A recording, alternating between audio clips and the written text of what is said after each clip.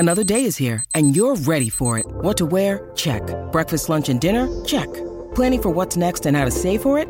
That's where Bank of America can help. For your financial to-dos, Bank of America has experts ready to help get you closer to your goals. Get started at one of our local financial centers or 24/7 in our mobile banking app. Find a location near you at bankofamerica.com/talktous. What would you like the power to do? Mobile banking requires downloading the app and is only available for select devices. Message and data rates may apply. Bank of America N.A., member FDIC. Mother's Day is around the corner. Find the perfect gift for the mom in your life with a stunning piece of jewelry from Blue Nile. From timeless pearls to dazzling gemstones, Blue Nile has something she'll adore. Need it fast? Most items can ship overnight. Plus, enjoy guaranteed free shipping and returns. Don't miss our special Mother's Day deals. Save big on the season's most beautiful trends. For a limited time, get up to 50% off by going to BlueNile.com. That's BlueNile.com.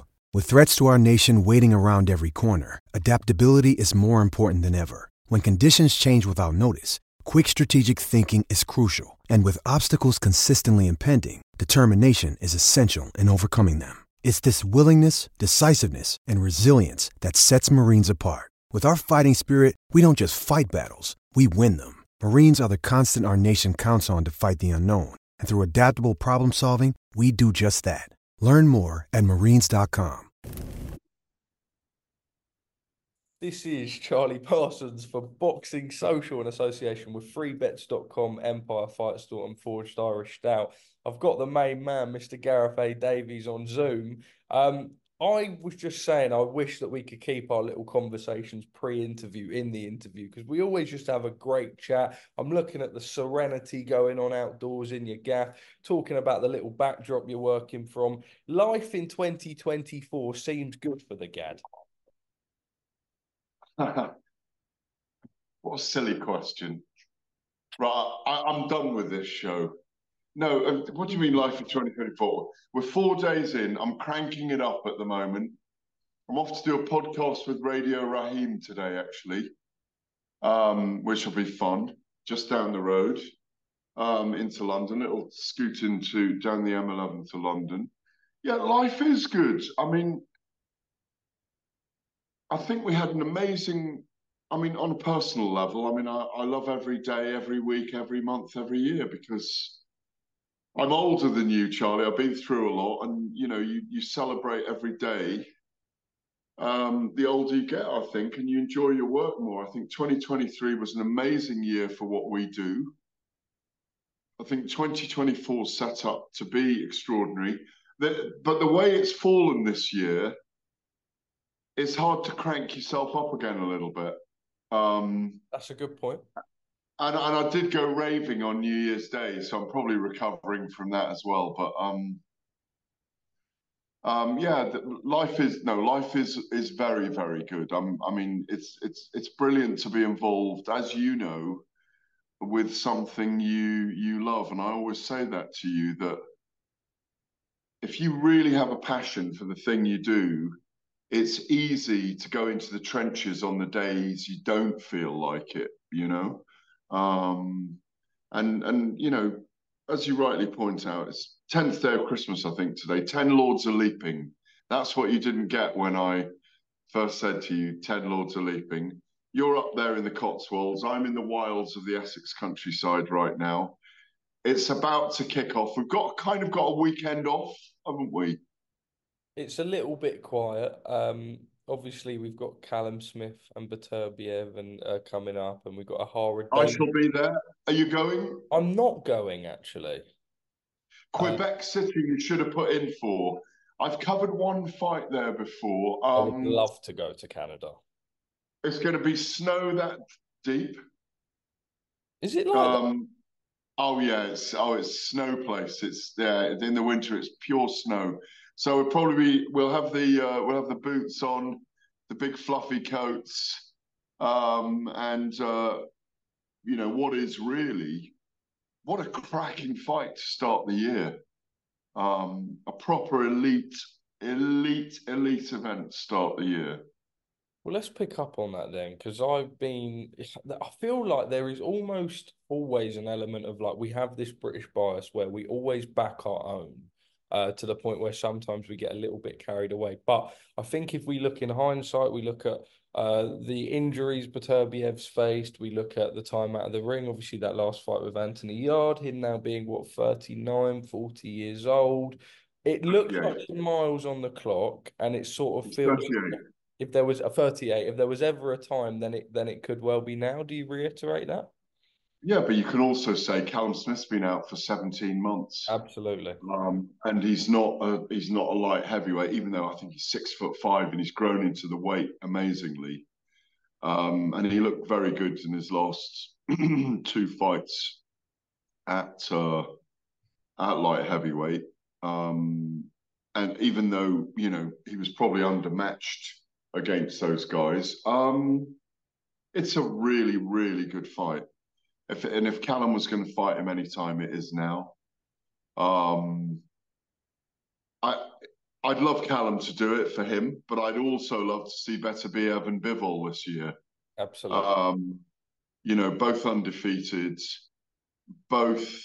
I mean, when you look at Beterbiev's record, 19 wins, 19 knockouts, I mean, it's extraordinary. He's just got that ability to find the equalizer at different points in the fight. And he really does have that killer instinct, doesn't he, when someone's hurt? I mean, I thought, even though it was only an 8-round fight in the end, Beterbiev and Yarde at the beginning of last year was one of the fights of the year, no question about it. But then Callum Smith has got a fantastic jab. He's got power. He's got levers on the inside. As you say, you rightly mentioned the age of Arthur, that he's 39 this year. That Yarde fight will have taken things out of him as well. But he's just got that ability to turn the corner in a fight when he looks like he's in trouble and weather the storms. He does nothing to wreck his body outside fighting. I still favour Beterbiev to win this fight, but I'd be delighted for Callum if he did it. It's a brilliant fight. I'm looking forward to seeing Callum out there. I'm heading out there next week, doing a bit of work for ESPN and Top Rank as their reporter on the ground. Really looking forward to it. And obviously it's delayed as well, isn't it? So it was originally going to take place, I think it was August, then December, wasn't it? Does that hinder the both of them? Because you talk about Callum's inactivity, and obviously we know that like Beterbiev and injuries faced and everything, but you probably now look in hindsight and think maybe Callum would have probably been better off with a fight in between. Or he wasn't to know, but it's just the way the boxing world works, right? Yeah, absolutely. But, you know, he knew the fight was there. He doesn't want to pick up an injury against anyone else. Beterbiev had that jaw issue. I spoke to him about it in Riyadh in October. He was there as one of the guests at the Legends dinner. And he said he's absolutely fine now, but he needed to get it right because it was an issue in his jawline that he needed to sort out. An infection in there. Now, I think Callum's been waiting for these mega fights. When you think about it, he went all the way through, you know, beat George Groves, became the #1 super middleweight in the world, had a reign, had that weird fight with John Ryder, which some of us felt Ryder had won. And then, you know, had the fight with Canelo, and that's the only blemish in his career, really. So, and even on that night, he went 12 tough rounds with Canelo. You know, he is the best of those 4 boxing brothers. There's no doubt about it. And this could be a legacy moment for him, no doubt about it. But I think if Beterbiev wins, I think we'll see Bivol and Beterbiev fight it out this year for all the belts. I don't think it'll be too long either. Wouldn't surprise me if it was, you know, like early summer. I know that the Saudi Arabians were trying to push Jai Opetaia and Dimitri Bivol together, but I don't know. I think Can I pick up on that? Because yeah. we spoke so much about when Canelo fought Bivol at 168, and there was so much talk about Bivol wanting to go down. Oh, sorry, at 175, Bivol wanting to go down to 168 for the rematch. Now we know he's not really a massive light heavyweight, and he's always said how he could make 168. We know that Turki Al-Sheikh really is a big fan of Jai Opetaia, and likewise a really big fan of Dimitri Bivol. But the you know the difference, £25 moving up, it is an awful lot. I don't think it would be the fight that perhaps some fans think. Do you agree? Yeah, Opetaia is too big and too powerful for him. They look similar when they're standing next to each other. And there's a picture out there that the Saudi Arabians put out, but we're already talking in the industry about Jai Opetaia stepping up to heavyweight, Right. because he carries a huge amount of power. He's rated by most people as the #1 cruiserweight in the world. We probably need to see that over 2 or 3 fights. Let's see him wreck a few people. You know, he's got to get in with, I think, with Riakporhe, and maybe Billum Smith, maybe Goulamirian, maybe just prove something. But having said that, if he is suddenly invited up as the wild card into the heavyweight Super League up in Saudi, he's going to take it, because it's probably 3 or 4 times the money he's going to be earning at cruiserweight. And at the end of the day, this is a business as much as it is a sport, and money talks, and it always talks. So that's the dollar chain that he's going to be on. Whether he, I just don't. I think Bivol would be. It's just too outlandish for Bivol to go up and face Opetaia, especially when there is that legacy fight at 175 with Beterbiev, and Beterbiev is promoted by Bob Arum, who obviously has a relationship with the Saudis as well, initially through Tyson Fury. So you look at the money chain and you look at the route, the business route, and for me, that's the fight that happens next. Gareth, on the topic of sort of Saudi Arabia and everything, I suppose now looking forward, I'm going to talk about the 2 big British heavyweights. Firstly, Tyson Fury. We've seen the videos and images circulating. He is starting his camp very early over there in Riyadh. Well, not very early, but obviously gone to Riyadh very early. I think arriving in the last couple of days just before the new year. What are your thoughts going into that?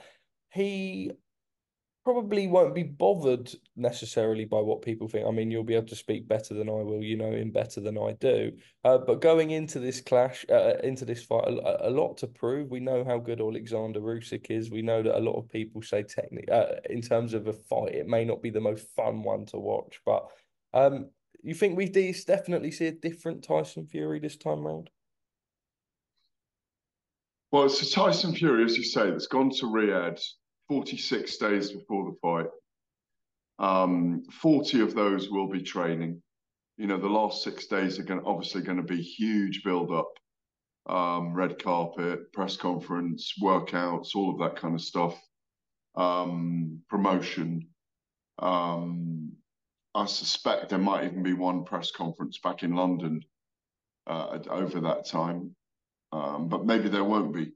I think it's the right move to get out of this territory and go over there, get away from the family, or be away from the family to train, be away from us in general. I think it's a really good move. It's a fight. It's an era-defining, a legacy-defining fight for both men and for the heavyweight division itself.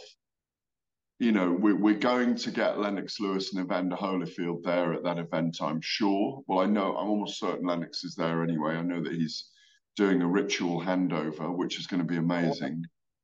25 years, when you think about it, since that undisputed title, it's going to be a historic moment.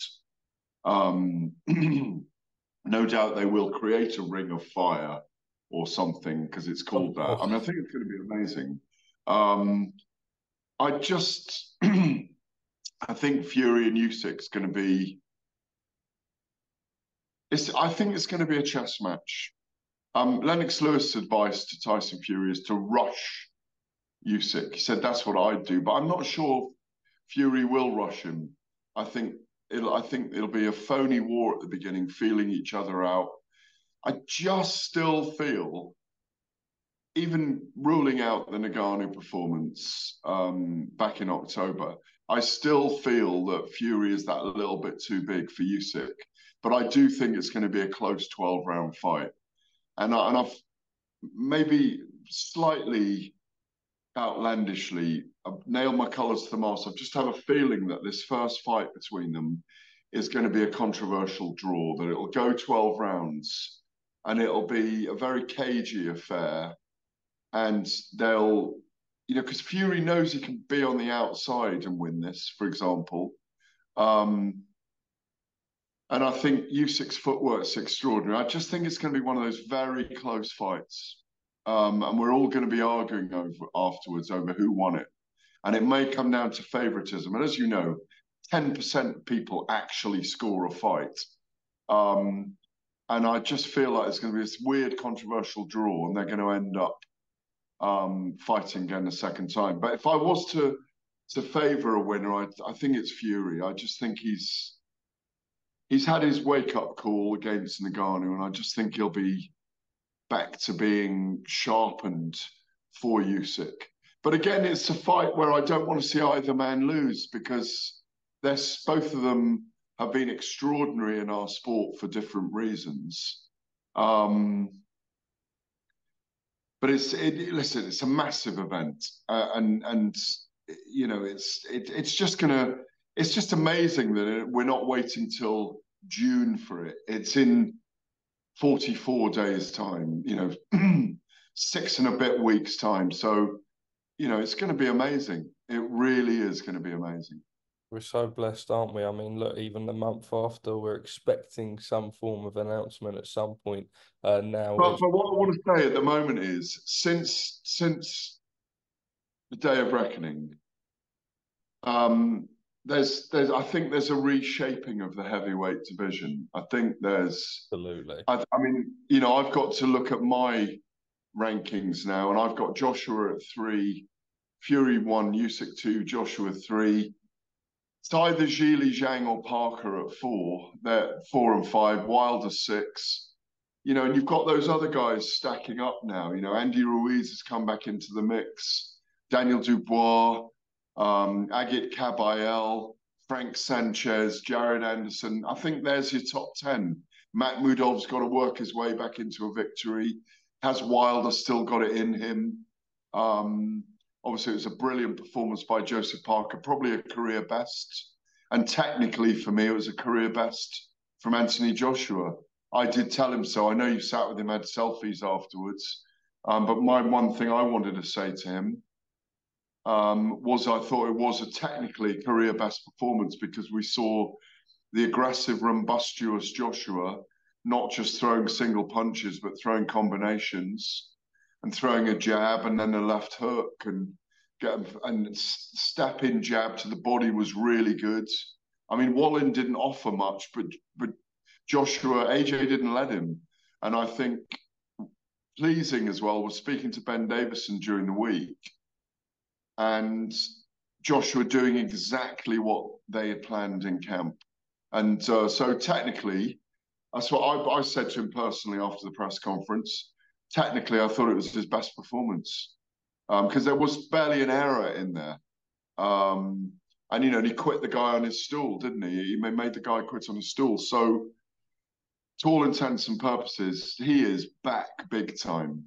And what's exciting is, again, with a bias, if Fury beats Usyk and Joshua maybe beats Hergovic, if that IBF belt becomes vacant, we've got the prospect of Fury against Joshua again in early 2025. I think it will take till then, but it's brilliant, really. So so we will have had the 18 months or 20 months of the heavyweight division that we really needed for the era.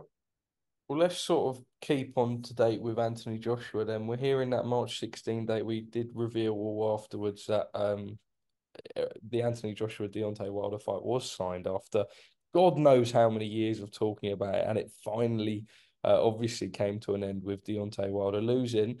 We know that after Tyson Fury's performance with Francis Ngannou, there was a lot of talk about AJ Ngannou, and now that is the fight that we believe the Saudis are pushing for. I understand that talks are underway for that. Obviously, the IBF and everything, it's obviously we don't expect it to be vacant by March time. So potentially we have the Ngannou fight, AJ has the Ngannou fight, and then Hrgovic around a similar time to the second Fury Usyk fight. And then that sees a pathway to AJ Fury or something 2025. What's your thoughts on the Ngannou fight? You expect to see that one next? It's a fun one, I suppose, in build up. Yeah, that is the talk, of course, but there's a risk still. There's a risk, but we've seen now what Ngannou can do, and I don't think he'll do too much different against AJ. Can AJ budge him if he fights him? Yes. Can Ngannou hurt AJ? Yes. So there's jeopardy there. Personally, I'd rather see AJ fight Hrgovic next. But the amount of money on the table for Ngannou is such a tease financially for any of them. They could even put Wilder in right now with Ngannou, which would keep Ngannou as a player. So don't rule out that option either. But if they're being judged on their performance, sorry? Do you think that's got potential, Wilder and Ngannou? Yeah, I do. Unless they're being judged on performance by performance in the Super League, if Wilder fought Ngannou, there's still interest in that. But the problem is, in this fight against Parker, he didn't. That menace had gone. It was completely nullified. That aura of menace. But if AJ is to fight Ngannou next, hopefully he won't get the same flack that Fury got for facing him. And I ain't calling it an exhibition, my friend. Nor did I in the other one. They'll probably do that now as a pro fight, right? Well, it was obviously a 10-round, but like in terms of, you think they'll do the whole 12 threes now? He's sort of proven himself as No, I think it'll be a 10-round fight, unless they're trying to put some kind of belt on the line for it. That's a made up, works for TV for the event belt. But I think 10 rounds is enough because I still think Ngannou will be dangerous for 10 minutes. As I said, again, it would be against Fury. Very dangerous in those first 10 minutes. Because if he gets a foothold in the fight, as we saw against Fury, he's going to do damage. And the advantage that Anthony Joshua's got if he does fight him is you cannot take the guy lightly anymore. So you're going to have the sharpener in your body. You're going to have the adrenaline in your body. You're going to have the nerves because you know what he's capable of now. He's a 20-stone man, 6'5", who on the eye test really laid an assault on Fury in the 8th round and knocked him down in the 3rd. And a lot of fans watching felt that he became the winner of the fight. As you know, I didn't score it for him, and I think if you're scoring the fight, Fury won the bout. But you've got to take Ngannou seriously in as much as he's coming to bring everything. If that happens, it'll be great. And you also know that if that fight does happen, you're saying March 16th. We were hearing March 9th originally, weren't we? If that fight does happen, the card's going to be stacked as well. Huge. So, you expect AJ to, if that is the fight, does he stop Francis Ngannou? I don't know. There could be 10 rounds of war. We all. Or can you not? How do I see it? Yeah, I think like under Ben Davison now and looking at the Wallin performance, and obviously maybe as much as Fury gave Ngannou his credit, maybe not a fully prepared Tyson Fury. Now, in hindsight and looking at how everything's unfolded, do you have a vision as to how a fight like that would play out?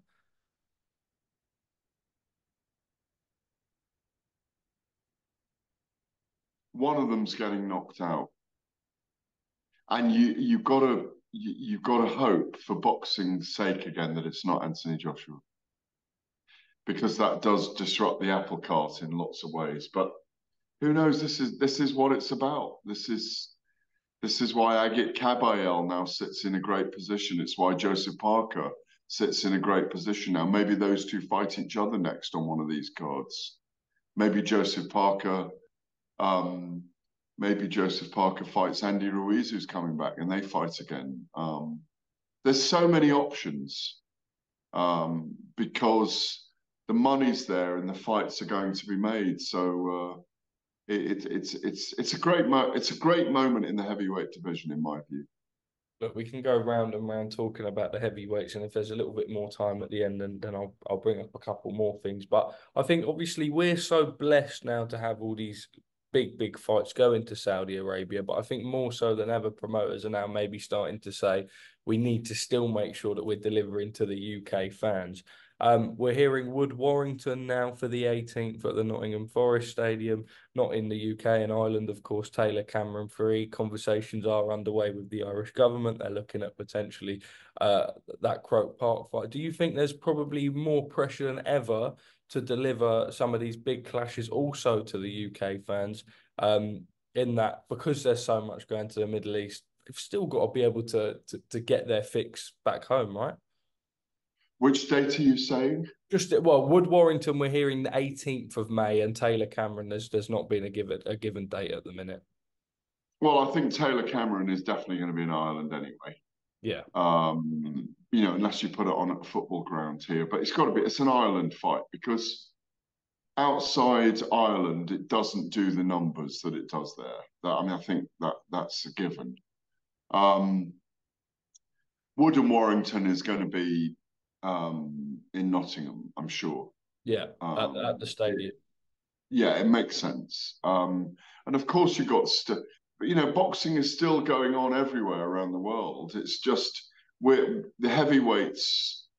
It's the blue ribbon division. It's the division that champions the sport across all other sports and into the mainstream, and that's why we end up talking about it so much.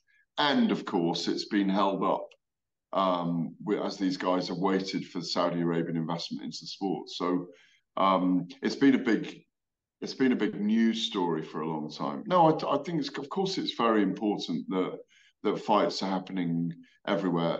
Frank Warren in Queensbury have got a deal with TNT Sports for events here.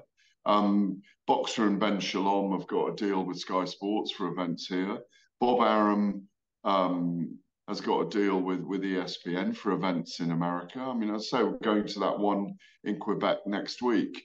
There's an awful lot going on. You've got the whole, Haney, Garcia, Teofimo Lopez, Tank Davis, Shaka Stevenson mix in the United States, which I think that's the Super League of the United States right now. Now, of course, it's very important. You've got, I think Warren Management have got an event on at the York Hall this weekend, haven't they? With some of their fighters. So I know Mark Nielsen's got a Casey with WBM. Casey Kadimi's fighting for an IBO, if that's the one you're referencing coming up. You go on BoxRec right now, and there's 60 events happening around the world on Saturday night. So it's not like it's taken over, but there is. It's just a phase. It's an epoch. There was a time, Charlie, when we were going to Vegas an awful lot with 2 or 3 British boxers, well, notably 2 for a couple of years way back. Then, we've had a period of a halcyon period of boxing in the UK. Manchester Arena, Wembley Arena, Wembley Stadium, Wembley Arena, O2 Arena. We've had an era. We've had 7-8 years of very, very big fights. And eras change a little bit. Yes, it is important for the fans to go to it, and it is important. But many, many more fans watch it on TV than they do going to the arena. But I think you make a valid point. Gareth, just an interesting one that came up, and it's certainly got a lot of people talking. USA Boxing came out with this sort of new transgender policy, allowing born male fighters to be able to transition to compete with born female fighters as long as their testosterone levels are under a certain limit. Now, look, this is something that's highly debated in any sport, and people saying it shouldn't be happening anyway, let alone boxing, a sport in which, you know, you're inflicting pain on each other. We know as it is, it's 3 minute round with the men's and 2 10s for the females, and sort of the health elements and everything that comes in behind that. Where has it come from? Obviously, all the female boxers are coming out and making their stance. What do you make of it all, Gareth? Well, I wrote 4 pages in the Telegraph. When was it? 29th of December 2022. The I did a piece at the time. I did a piece at the time about way back in 1998. I covered, might have been 2000. I covered a man versus a woman in Seattle, Washington. Really? Went out to cover an event. Yeah, it's the only licensed bout I can ever remember between a man and a woman. I went out to cover it in Seattle, Washington. It was between this woman called Margaret McGregor and a little guy called Lloyd Chow, who's a Chinese American. I mean, he just ran for 4 rounds and she beat him up like the Raging Bell. Just straight this phone. Was he a boxer? Or What was the what? Sorry. she beat him up? You said was he like? Yeah, he was on a lose-lose. He didn't really throw many punches. She just beat him up. 2/3 of the 6,000 audience were women, and it was just a raucous atmosphere in there. But I went to cover it journalistically because it was the first bout we could ever remember where a bout between a man and a woman had been licensed. I'm digressing from the transgender, but what I'm saying is it was a news story on the front pages that day because this was such a weird and rare occasion. And as we found, and I bring this around for a certain reason, you know, the recent story with Claressa Shields sparring with men and getting hurt in sparring, it's something you have to be very careful about because we are physiologically different, men and women. I did this story last year, boxing to introduce new transgender category. But this was with the WBC, and this is what I agree with. Transgender can fight transgender as a category. Yeah? Yeah. And I agree with this. If you reach puberty as a man, you should never, ever be boxing a woman. Even regardless of, you know, what gender you need to be in life, you should, if you're born a man and you reach puberty as a man, you should never be boxing a woman in a professional or amateur ring. In my view, you can't change your gender to be a woman then and box a woman. I just don't agree with it.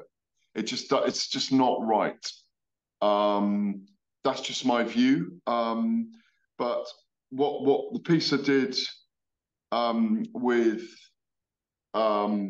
Mauricio Suleiman last year, as you say, you know, you've had loads of controversy over trans athletes. Leah Thomas in swimming, New Zealand weightlifter Lauren Hubbard competing at the Tokyo Olympics. But boxing is a combat sport. And, you know, I think Suleiman was right to take a stand. If transgender people want to box, they've got to box in a transgender category. It's as simple as that. Is there any market for that? Well, that's what he was saying last year. We'll put out the call. We'll see how many transgender boxers there are in the world that want to box. But yeah, I know you're laughing, but I think that's the best way of dealing with it. But you know, because I don't even think it's funny. I just think it's the right way to do it. You ask who they are. If there's 80 in the world that want to do it, you put them into groups and you say, if you want to be the WBC transgender champion at lightweight, then that's what you are. But you don't cross over and box against women. If you've been a man and you've become a woman, if you like, during your life. And I completely agree with that. Because if you reach puberty as a man, you should never box a woman. And that's how you keep it. It's as simple as that. Well, Gareth, it says we've got 2 minutes left on the Zoom, and I think that's probably about 30-something minutes banked, as we always have. I suppose just very quickly, last year was incredible, wasn't it? Moving forward to this year, we're sort of blessed as boxing fans to be in the position that we are, and I think we can eagerly anticipate some big fights. And look, January usually a dead month in terms of boxing, and actually when you go through and look at all the fights we've got in January, it looks like it's going to be quite an exciting month. Yeah, it is. Can't wait for Beterbiev against Smith. It's going to be a great year. I think we will see Canelo and Benavidez this year. I think we'll maybe even see Terence Crawford and Canelo. It's a fight I'd like to see. Not a lot of people would like to see, but I would. We might even see Crawford and Spence at light middleweight, 154 pounds. I think that could happen again. I'd really like to see Devin Haney and Teofimo Lopez this year. I think Devin Haney's going to drag all those guys up to welterweight. I think we might even see Devin Haney and Terence Crawford before Crawford leaves. Maybe that's not this year. I think we'll have 2 world champions by the end of the year, and I think they'll be called Fury and Joshua in the heavyweight division. God knows who wins out of Bivol and Beterbiev if they fight. Good luck to Callum Smith next week. I think we'll get the big trilogy fight between Katie Taylor and Chantel Cameron, or Katie Taylor and Amanda Serrano 2 this year. There's so many great things going on. I think Bam Rodriguez and Estrada. There's Inouye will probably come up another weight division. God, we're in such a great position. So I think it's onwards and upwards in 2024 before the countdown. 10, 9, 8, 10 lords are leaping. Say that. It's the countdown that you're seeing. I'm not seeing it. It says less than a minute. Top man, and thank you for speaking to us at Boxing Social. Give me a quick thumbnail. There we are. We love to see it. Sports Social Podcast Network. Judy was boring. Hello. Then Judy discovered ChumbaCasino.com. It's my little escape. Now Judy's the life of the party. Oh, baby, mama's bringing home the bacon. Whoa, take it easy, Judy. The Chumba life is for everybody. So go to ChumbaCasino.com and play over 100 casino-style games. Join today and play for free for your chance to redeem some serious prizes. ChumbaCasino.com. No purchase necessary. Void where prohibited by law. 18+ terms and conditions apply. See website for details.